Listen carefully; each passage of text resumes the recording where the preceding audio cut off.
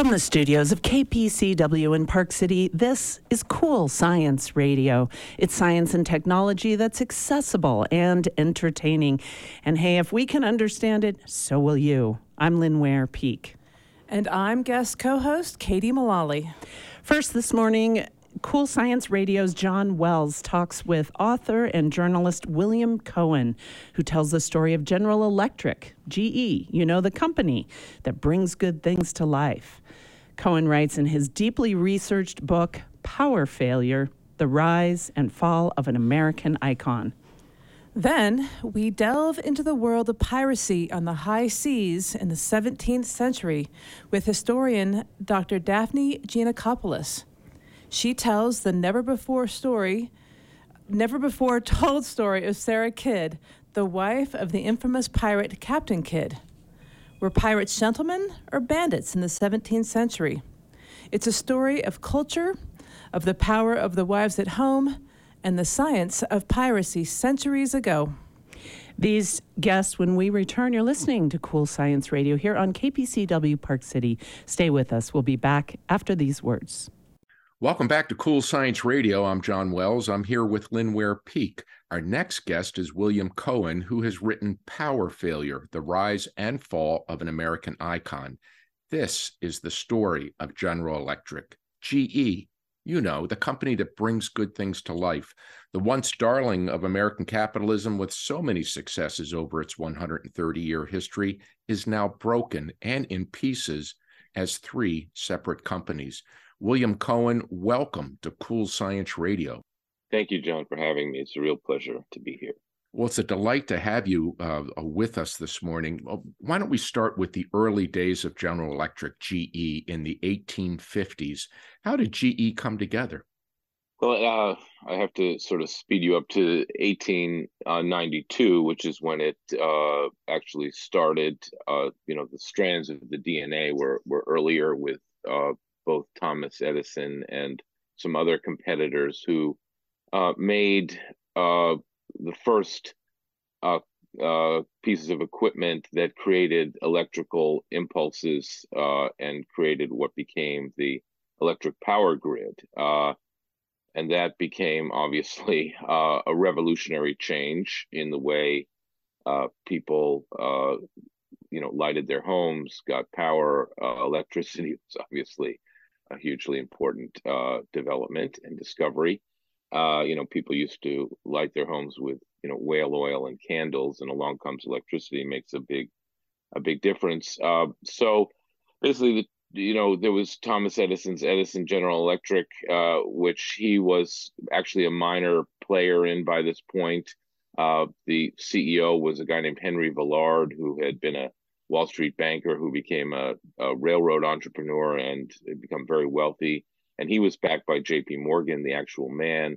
And then outside of Boston in Lynn, Massachusetts, Charles Coffin, who was the real brains behind this whole operation, took over his father's shoe company and decided he wanted to get into something a little sexier, and also decided to buy out a company that had gone into bankruptcy that made these electrical power devices. And his company was doing very well, much better than Edison's company. And he decided he wanted to buy Edison's company, and his investment bankers and venture capitalists in Boston decided that, and J.P. Morgan decided it would be a great thing to combine the two companies. So in 1892, without Thomas Edison's consent or knowledge, these two companies were combined. Thomas Edison quickly got sort of pushed out, and that was the end of him in this company. And that's how GE was formed. I will say one thing other quickly is that a year later was the financial crisis of 1893, and GE almost went down the tubes. At that point, they ended up having to buy their debt back at a discount, which sounds familiar these days, and saved the company. So, and then of course they learned not to make those kinds of financial mistakes again until, frankly, the last 10 or 15 years, when they repeated what they had done in the early 1890s. One of the fascinating things to me that you wrote about is that when you're in business, you want customers, you want people to buy your products from you. Certainly, if you're in the shoe business, people need shoes. There's a good demand for shoes. And you write in the book, and I just thought this was really interesting. And I'll quote: "It's hard to imagine today, but there were no grids to deliver electricity to homes and businesses. There were few, if any, electric appliances, and it was a serious challenge to convince customers that the electric light was preferable to whale oil or candles." And yet, these gentlemen put this together. And they went for it, and they built this company, and they basically went around the country and showed people the utility and the fascination and what you can do with electricity. It's a great story. And I don't know if any of your listeners had watched that show. I think it was on HBO, but The Gilded Age, which was sort of a funny show, but kind of addictive in its way. And I think in one of the first episode, maybe the second episode, they had this scene in downtown Manhattan where they were celebrating the lighting up of electric lights in a 1 square mile of downtown Manhattan in the 1890s, and that was GE's doing. That was they created that electric grid that ultimately resulted in that, and it was a big celebration. I mean, this was a big event back then, and it was an incredible technological discovery. But we obviously have parallels today. I mean, we take the internet for granted quite clearly, but in the 1990s, literally 100 years after the founding of electricity, people were scratching their heads. What's this internet thing? There's that famous Katie Couric clip on the Today Show. What's internet? But so people need time to adapt to new technologies, but once they do, they sort of go for it fiercely and then sort of take it for granted. And I think that's clearly what happened with electricity, and it's an amazing discovery, and it was one of many, many, many amazing discoveries that GE made over the last century and a quarter, which was sort of what makes its demise so sad in many ways. Yes, it sure does. And in the 80s, there was not a self-help business book that did not prominently mention General Electric. Or a Harvard Business School case study. Or maybe any MBA program had some sort of case study for General Electric. And Jack Welch was, he was the man. And as you said, the first light bulb, the jet engine, the X-ray machine, CAT scanners, first radio broadcast, first home TV sets, first electric cars. This was a company that innovated and got their products to market quickly and backed them up, supported them. It was quite a story. Well, and that's frankly, John, why I wanted to tell the story. I worked at GE Capital my first 2 years out of Columbia Business School, financing leverage buyouts of all things, which was an absurd thing for a former reporter to do, turned now current journalist, author. But it was an amazing company. But I thought, well, now how did this all come apart? I mean, it was flying high when I was there. I mean, Jack Welch made it the most respected company in the world, the most valuable company in the world. It would be like if, Google suddenly imploded. Wouldn't that be an incredible story? Wouldn't we want to know how the heck that happened?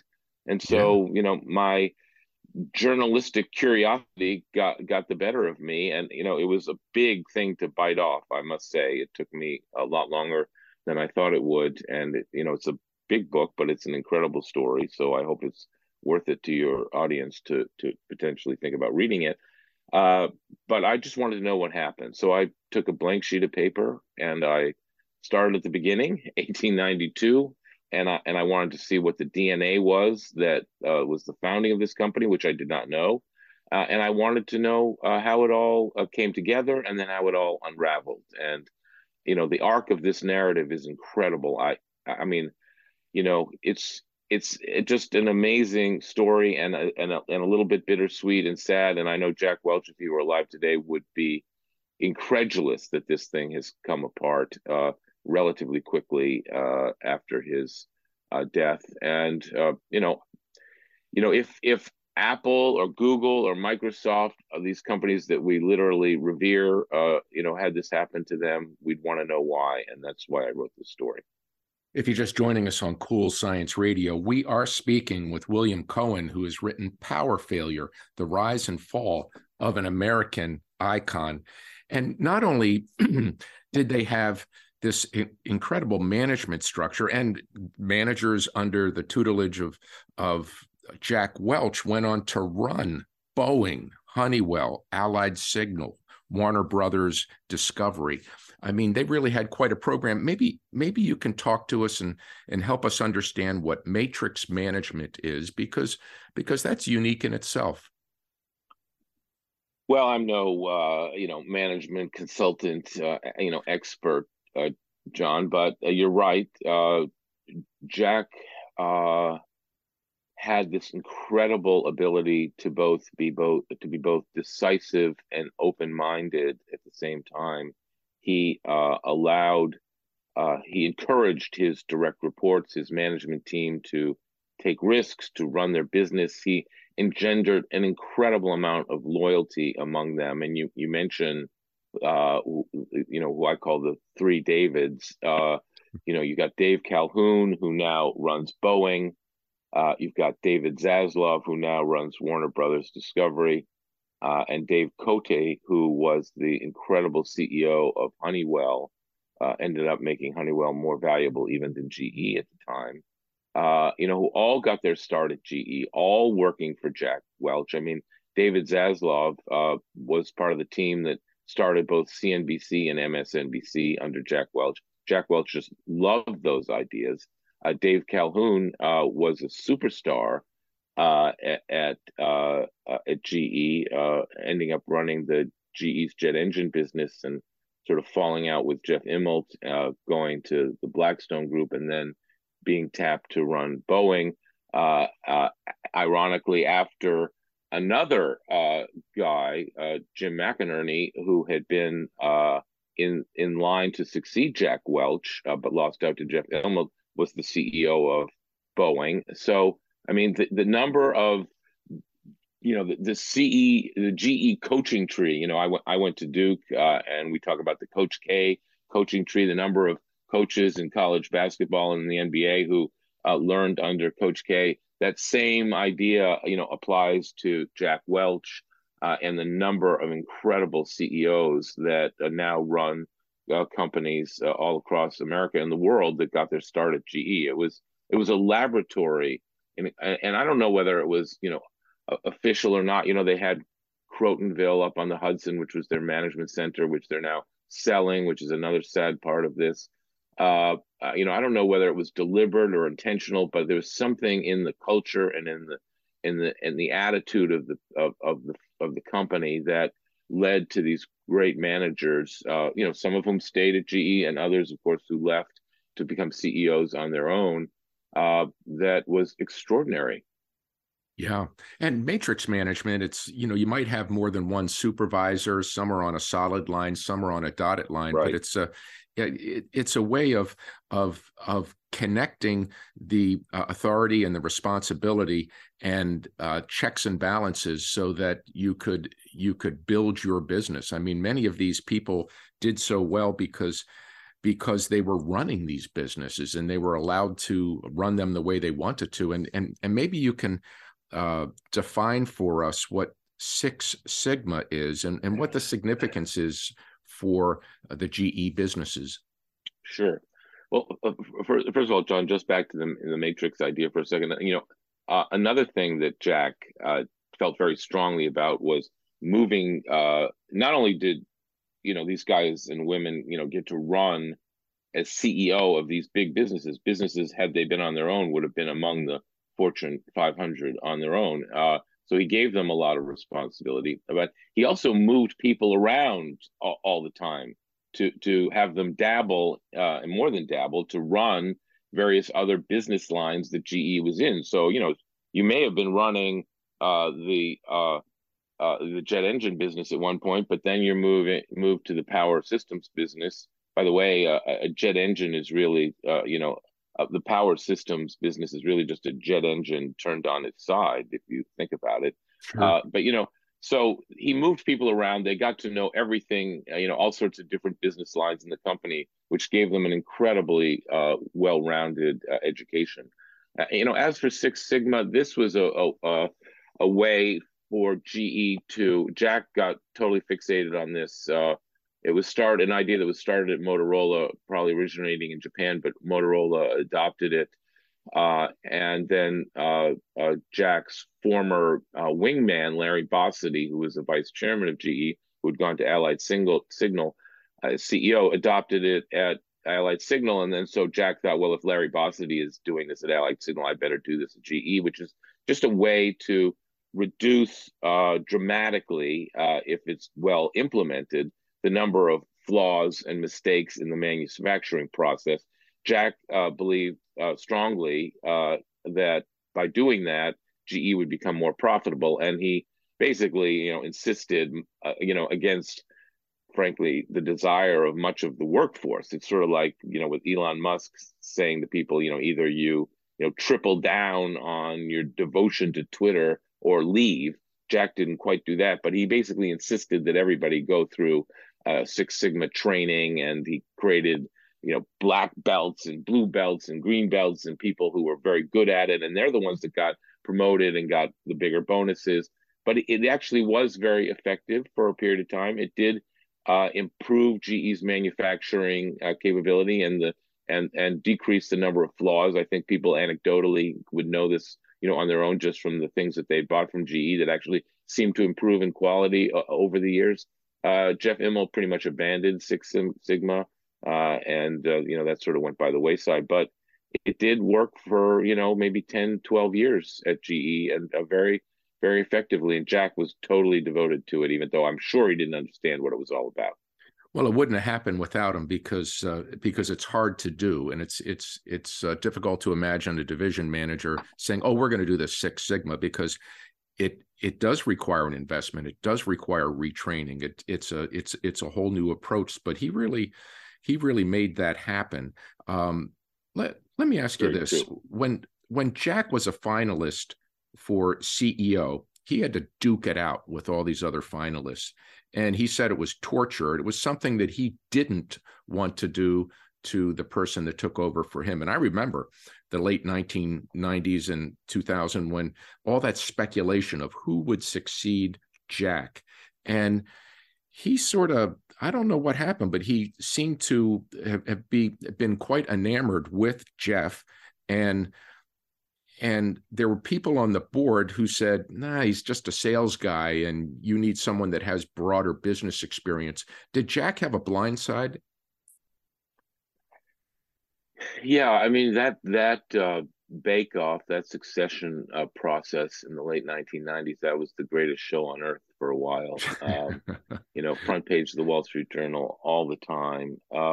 It came down to Jeff Immelt, Jim McInerney, and Robert Nardelli. Of course, I was totally intrigued by all of that and wanted to know what really happened. And with Jack choosing Jeff. You point out correctly, John, that Jack really didn't like the way he was selected, because all the 5 finalists were brought up to Fairfield for 2 years, and they sort of had to hang around each other and sort of watch each other, flex and peacock in front of Reg Jones, and he hated that process. He thought it was like this weird beauty contest, and he decided that he wasn't going to do that, to his 3 finalists. So he made the decision to keep these 3 men out in the field where they were running their businesses. Immelt running medical systems, McInerney running jet engines, and Nardelli running power systems. And then he came up with, in the shower one day, this idea of creating a COO to each of these guys, a chief operating officer, because he had also decided that whoever got the job, of course, would be the CEO. The other two guys had to leave, though, which is a very odd decision, if you ask me, because, you're losing two guys with incredible talent. But that was what Jack decided. They had to go. And so he was thrilled with his brilliance of coming up with this idea of these COOs immediately slotting in to become CEOs once these other guys left the company. And so they weren't in Fairfield. He didn't see them every day. He didn't watch them preening and trying to, suck up to him. And he wasn't able to see their flaws, on a daily basis. And they would come up to Fairfield for other reasons, to do their budget reviews with him, or to get their annual review and to find out what their bonus was, or they were each on the board of GE Capital. And so they'd come up for quarterly meetings there. And essentially, he didn't get to see them on a day-to-day basis. So it really became down to who was the best politician, who was the best at, swanning in front of Jack, and who was Jack, and being human, who was he going to sort of gravitate to, on a personal basis. And that became Jeff Immelt, because Jeff, was literally a CEO, looked like a CEO at a Central Casting, played football at Dartmouth, big frat guy, Harvard Business School, tall and big and, handsome, Jack, sort of everything Jack wasn't, Right. And he fell for him. And that was kind of a mistake in the end, which Jack admitted to me in our very first meeting in very graphic terms, which, really, surprised me utterly when we first had that meeting. That he had messed up. He had messed up, and it was admitting it to me on the record, and it would be, part of his legacy, not, unfortunately, a great part of his legacy. Well, as you point out in the book, there are people that think that he didn't take criticism very well. Jeff didn't, and that Jeff really didn't listen very well, that maybe he overpaid for acquisitions. Maybe he undersold some assets like NBC and those sorts of things. But you also have to think about the timing of this. 6 or 7 days after he became CEO was 9/11, the terrorist attacks, and GE had heavy investments in reinsurance and in airlines, and their stock took an immediate hit. So there were challenges from the very beginning, and I'm not saying that Jeff, was not responsible for any of this, but it does seem like he got a pretty bad start there. Well, he did. He told me that he only had one good day his first year as CEO, which was on September 10th, which was his first day in the office. He got selected the Friday before. And then, September 11th was the next day. He was out in Seattle that day to meet with the CEO of Boeing. GE made the jet engines on those planes, reinsured the buildings downtown. NBC didn't have any advertising for a week or so, costing the network hundreds of millions of dollars. The 2 employees were killed. It was a rough start, and not, Jeff was like, on a Stairmaster in his hotel room, out in Seattle when he saw what was happening, and quickly had to decide what to do, and everything changed. And then you combine that, John, with Sarbanes-Oxley law, which was passed a couple of years later, which required CEOs and CFOs to certify their financial statements and, tighten the regulations. And Jack didn't have any of that either.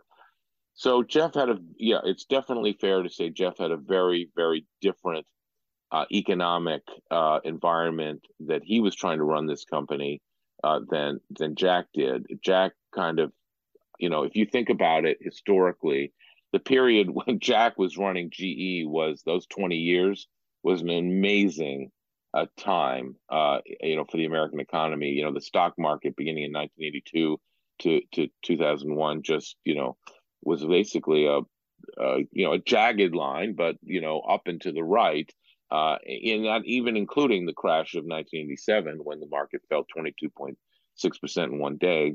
GE quickly recovered from that.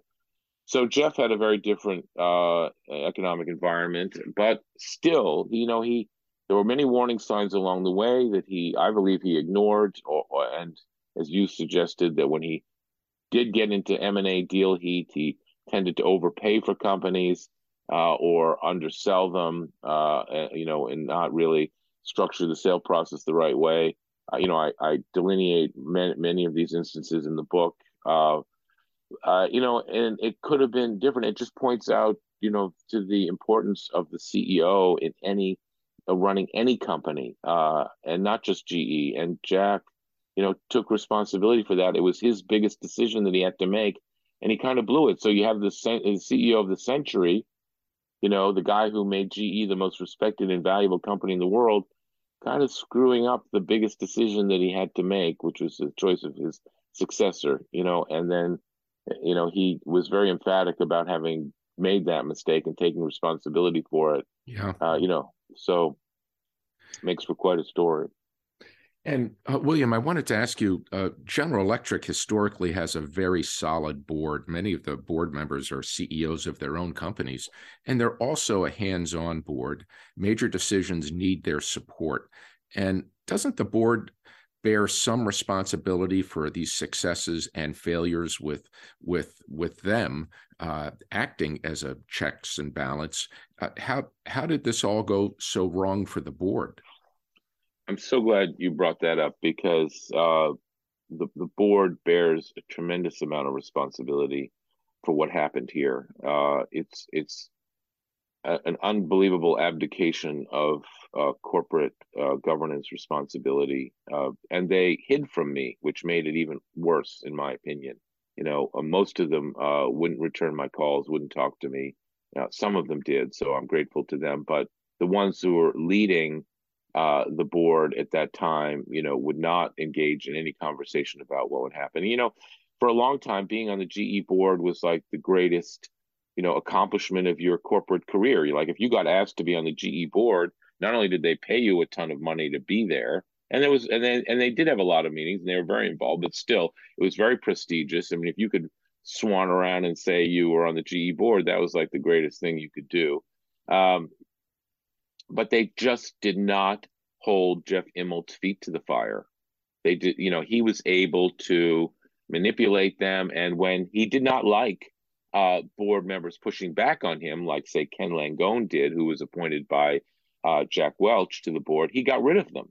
Right. Sandy Warner, who was the head of JP Morgan, pushed back on Jeff, and Jeff got rid of him too. So, that's not corporate governance at its best. That is a major mistake. And then for them to not own up to their responsibility by hiding from me when I was anxious to talk to them, again, cowardice of the on the extreme order, which it just happens over and over again. I mean, look at Sam Bankman-Fried and FTX. There was not even a board of directors. Elon Musk right. doesn't have a board now at Twitter of any substance. So, boards of directors exist for a very important reason. And Jeff Immelt just, I think manipulated his board around his fingers, and they realized that if they challenged him, they'd be gone, and they didn't want to face that. William Cohen has written a fascinating book, Power Failure: The Rise and Fall of an American Icon.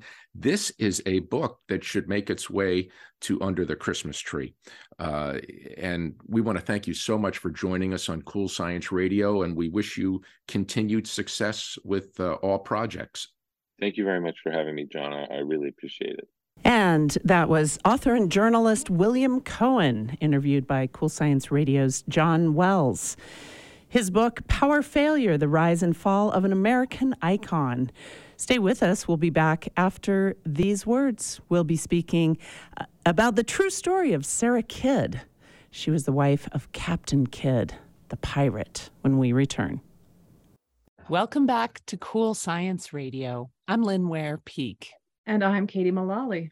Before he was executed in 1701, Captain William Kidd was one of the most notorious pirates to prowl the seas. But few know that he had an accomplice back home, his wife, Sarah Kidd, a woman whose life is a lesson in survival, resilience, and resourcefulness. Joining us now to tell the story of Sarah Kidd for the first time is historian and journalist Dr. Daphne Palmer Giannakopoulos. Her new book is The Pirate's Wife, The Remarkable True Story of Sarah Kidd. Daphne, welcome to Cool Science Radio. It's great to have you. Thank you so much. Great to be here. Well, I think we should just start with what made you interested in this story. And when we weave it into a story on a science show, we have to start with the painstaking research that you did. Right. Well, what got me started on this was in 2002, I was commissioned by the New York Times to write a freelance piece for a museum special section on the Whydah Pirate Museum in Provincetown, Cape Cod. And it was in seeing those artifacts of the pirates, of those human artifacts of a bone, a shoe, a navigational instrument, medical instruments, silver coins, buttons, buckles, that I realized that these were just ordinary men. Prior to this, I didn't know anything about pirates. I thought they were like Johnny Depp, I thought, or they were peg-legged like the character in Robert Louis Stevenson's book, Treasure Island. But it led me to believe that these were just ordinary men. And the captain of this pirate ship named Sam Bellamy had a love interest on Cape Cod. And then I realized that these men had relationships on land that we didn't really know much about. So I explored it further and I wrote my dissertation about these pirates. And it was writing my dissertation that which I later rewrote completely to turn into a trade book, The Pirate Next Door, The Untold Story of 18th Century Pirates' Wives, Families, and Communities, that I discovered Sarah Kidd. And I discovered her because in writing about Captain Kidd, one colonial governor said that Captain Kidd may be available for a privateering voyage if his wife would let him. And I thought, who is this woman, this powerful woman that is so influential with this man who is a very, very, at that time, he was a very well-respected mariner and sought after mariner for his skill as a mariner. So it led me to find out more about her. And how I found out more about her is, as you know, that many women in the 17th century were invisible because they couldn't write. And Sarah Kidd could not write. So she did not leave a journal for me to help me piece her life together. She did leave a number of primary source documents, and she lived a very long life. She was 74 years old when she died in 1744, which is extraordinary for a woman to live that long. And she had 5 children. So she survived childbirth, which was amazing because many women died in childbirth or the children never lived to adulthood. So I followed her trail, but I also, in addition to finding her primary source documents, I visited archives where I knew where she had been, and those were in New York and Boston and Rhode Island, and she had spent time on Block Island in Rhode Island. And I traced where she had been. I walked those places where I knew she had been. I also found a lot of resources in the Admiralty papers in the National Archives in London, and they sent me digital images of the documents that I needed. So London, the high tech, sends me via internet these 17th century documents, and I transcribed over 250 of them. It took me 5 months so that I could understand the world that Captain Kidd and that Sarah was involved in. I also found a lot of documents in the manuscript room at the Library of Congress, but also Captain Kidd left some very important statements that gave hint of their very strong relationship. Yeah. So Sarah Kidd was 15 when she was first sort of married off by her father. And by the time she was 21, she was twice widowed. And Captain Kidd was her third husband. But she always presented a very resourceful and sort of powerful, and she was very ambitious. And I'm wondering how that fit in with other women of the time. She was a merchant, like I think they called it a she merchant, called her a she merchant, like many women, but there was something even more special about Sarah Kidd. What was that? Why was she so ambitious? Well, I think she came from a well-to-do background. She was well educated for the time. She had lost her mother by the time she was 14 when she arrived in New York with her widowed father and two brothers. I think that loss of her mother was very influential in her having to find her way. But it's very clear that she had a strong influence from her mother, because she was 14 years old when she arrives in New York, and one of the wealthiest bachelors in New York, who was much older than her, wanted to marry her. And there were many other women in the colony that he could have chosen. And he had lived there for 8 years. So he had his pick of the women there, but he chose Sarah, and she showed an unusual maturity and composure, I believe.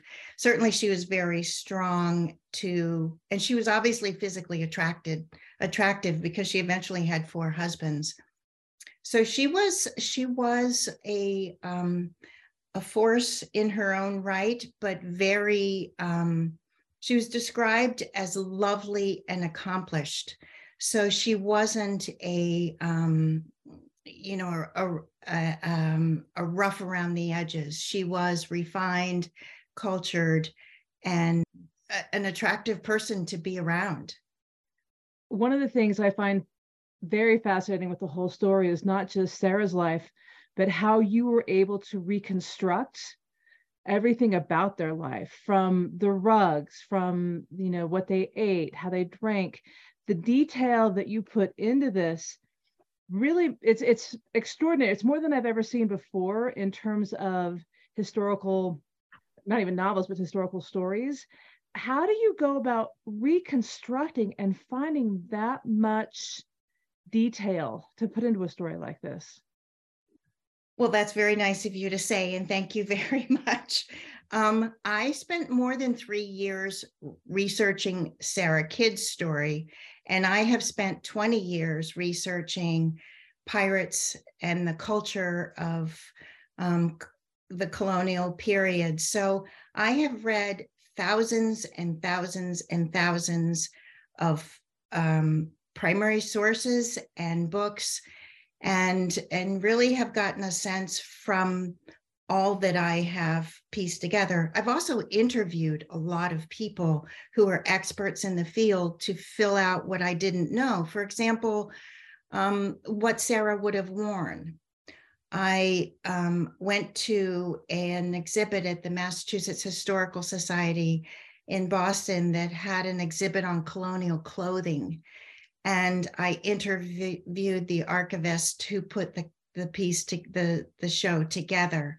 So I really went after my experts when I couldn't find things that I needed.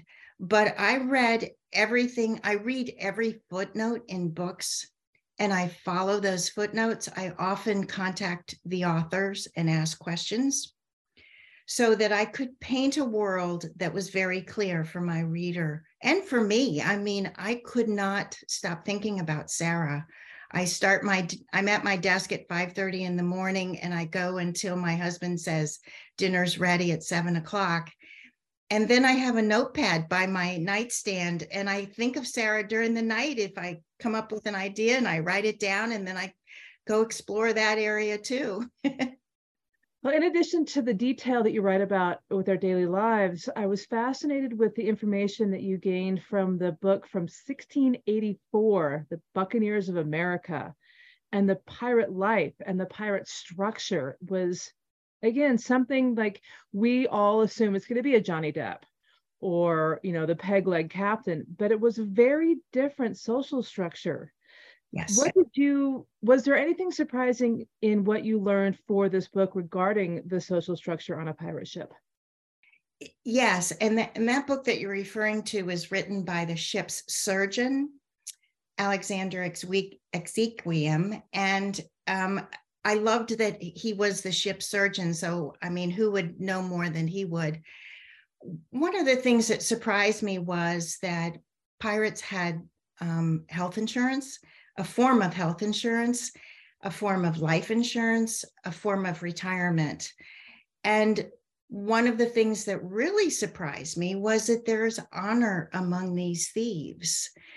If a pirate died in action, his share of the loot was smuggled halfway around the world to be given to his wife or his family. And I loved the idea that these men were not what we really thought they were. We always thought pirates were one-dimensional characters, because certainly that's what they appeared in 300 years of literature and movies and plays and ballads. But they aren't. They are very normal men who turn to piracy for many reasons, for freedom, for money, but also for a way to support their family when they had no other alternatives. So what surprised me was the fullness of these men, the structure that they arranged for themselves, which was their own world on a wooden boat. Completely, they thought of everything. Even retirement. If they got tired of being a pirate, they could just pay 100 pieces of 8 and catch the next ship from Madagascar back to New York. They had to supply their own food and drink, but they just catch the next ship and go back into colonial society. And many of them just went back into colonial society. A few of them married governors' daughters. And it was, we just don't think of these men of having these lives. And many of them, when they went back into colonial society, the communities embraced them and protected them from the authorities. I love the idea of these being underdogs. They're not just sociopaths, as everybody thinks they are, although some of them were and terribly violent. But Captain Kidd himself was not a man with a black heart. Yeah. If you're just joining us on Cool Science Radio, we're speaking with Daphne Giannakopoulos. Her new book is The Pirate's Wife, The Remarkable True Story of Sarah Kidd. And Sarah and William Kidd were high society in Manhattan. It's my understanding that there's a very fine line between a privateer and a pirate. What is the difference? So a privateer, like Captain Kidd, is hired by the monarch to go capture enemy ships. They serve as an auxiliary to the British Navy because in wartime, the British Navy doesn't have enough ships and captains to serve to protect the country. So they hire out these extra men who have their own ship and their own crew. And privateers have investors. For example, Captain Kidd's investors for his voyage that was his demise, his investors were the King of England and some of the lords in Parliament, the most important men in England. And they are sent out on a voyage, and it's very specific. They have a contract, which is called a letter of marque and reprisal. And that is a very, very specific contract that tells them what they can do, how long their voyage is. Captain Kidd's voyage was supposed to be for 1 year, and the percentage of the take. And the captain and the crew get, of course, a much smaller percentage of the take. the reason that there's a fine line between privateering and piracy is that many of a captain and his crew realize that when you get out at sea and you're away from the authorities and nobody knows what you're doing, or you can't be reached very easily, because of course this is low-tech society with no cell phones or internet, they decide, who wants to share all this profit with our investors? We're doing all the work. So they often turn pirate. And also in the case of Captain Kidd, his voyage was for 1 year. He did not find any prizes. He did not find the reason he was hired, which was to capture enemy ships. So he extended it another year. And after 2 years, he still didn't have much to show for it. So he extended it to a third year. And his men at this point were mutinous. And they said, we're not just going to take French ships. Captain Kidd had captured 2 French ships, but that just wasn't enough. And so they went after other ships. And their downfall was that they went after the East India ships, which were British ships. And that's where the fine line is. And it's a very gray matter. It happened all the time. And Captain Kidd's turning pirate, he claims, was because his men were mutinous. And they were. It was an angry time. Even his ship was leaky. The brand new ship, the Adventure Galley, was leaky. So here he is, 3 years at sea, nothing to show for it, a lousy ship. His men are hungry, they're sick. Many of them have died. And things were really bad on board, including his gunner, who mouthed off to him. And that was a bad scene too, with him having a violent exchange. In terms of, you bring up the health of the men on the boat, and, as we know, scurvy was very prevalent in those days, and because you couldn't have anything that easily prevented scurvy, like a little vitamin C here and there, and not even that much. But in terms of like preservation of food and how they would be out to sea for that period of time and still try to maintain some semblance of health, how did it go in the 17th century? It didn't go well. The food, the water often went bad, because by the time they were out in their voyage, which was for many months, if not for a year or more, the water turned bad. So that's why they drank beer and rum. And the food was preserved in salt. And the biscuits, the reason they were called hardtack is because they were so hard, they practically broke your teeth. So the food was very bad. And they had to continually try to find new supplies. For example, one of the reasons that at Ascension Island, which is where the mariners' post office was, under a rock with a hole in it near the harbors, where captains would leave mail and pick it up again in a very low-tech system of the post office. But there was a rich supply of fresh turtle at Ascension Island, which is a small island in the Atlantic. So captains would make Ascension Island their destination to get fresh food. And they would capture these turtles. They were very easy to capture because they were kind of slow. And they would put them on the ship and turn them on their backs. So the decks of a ship would be covered with turtles laying on their back, and which would stun them. And then they would flip them over and cook them when they were ready to have them for their meal. We were talking earlier about the social structure on the ships.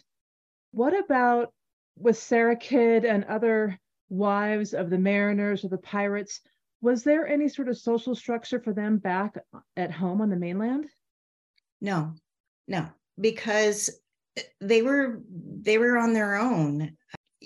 Captain Sarah was a mariner's wife. There was no protection for them. There was no life insurance or pension or anything like that. And when Captain Kidd turned pirate and was convicted and executed, then Sarah was out. She became destitute. They seized all her belongings. She was a social outcast, and she had gone from high society to a destitute outcast. So for many mariners' wives, this especially pirates' wives, there was no hope for them. And there's a really interesting petition that I mentioned in the book of 47 Madagascar pirate wives who petitioned the Queen Anne for help. And it's really a clear indication of how desperate pirate wives were, because if their husband didn't collect any stolen loot and send it home to them, there was no paycheck. They had nothing to live on. And it by Sarah signing that petition with 47 other pirate wives, it shows how desperate they were. And what they were asking the Queen was, please pardon our husbands and let them keep their stolen loot, because it's all we have to live on. And they are our breadwinner. Well, and in reading about how much these pirates brought into the ports and how they would sell it for, dirt cheap to the merchants, and the merchants would then, charge exorbitant prices to, the mainland consumers, the fact that these women really received nothing unless it was intentionally sent to them by their husbands was just a reflection of the inequities of the time. I know Sarah had to fight for, goods from her first husband, deal with debts of her second husband. And I really hope that there was some treasure buried by Captain Kidd that she eventually found and kept to herself. I'm with you. I'm absolutely with you. I don't know that actually happened, because when Sarah was a social outcast, essentially, it wouldn't have been possible for her to go and retrieve any stolen loot, because it would have been very evident that all of a sudden she was just fine. And then there's no evidence that his loot was ever found. In fact, 300 years later, people are looking for it. People are contacting me and saying, can you just tell me where it is? So I do share with you, I wanted Sarah to be restored, but she took care of herself. She did what any woman had to do in the 17th and early 18th century, and that is their standing in society was through their husband. And so Sarah grieved Captain Kidd for 2 years, which is the longest she grieved any of her previous 2 husbands. And she remarried successfully. She was married for 25 years and started a new family. And she just knew how to not say no. She knew she just never gave up, which is just remarkable. And the fact that she didn't get sick and die during all the stress and the tragedy and the heartbreak that she experienced, and was able to keep her family together. She never lost sight of her children in protecting her children. And her will is very indicative of the strength of her faith. She was very religious. She was a very strong Anglican. And it is what kept her going, I believe, as well as I think she just had a natural constitution to survive. Well, it is an incredible book. We love to hear these stories of women that have never been told before, women especially who are powerful and make their place in history, even though you're helping actually now by writing this book, The Pirate's Wife, to make that place for her. Thank you so much for joining us on Cool Science Radio. The book is, again, The Pirate's Wife, the remarkable true story of Sarah Kidd. Our guest, Dr. Daphne Palmer Giannakopoulos. Daphne, thank you so much. It's been a pleasure. I cannot wait to give this book to my mom. She's going to love it. Thank you so much. Thank you, Lynn and Katie. It's been a treat to speak with you all. Thank you for having me. And that was Dr. Daphne Giannakopoulos, and her new book is the never-before-told story of Sarah Kidd, the wife of infamous pirate Captain Kidd. It is The Pirate's Wife. Thanks for tuning in to Cool Science Radio here on KPCW Park City.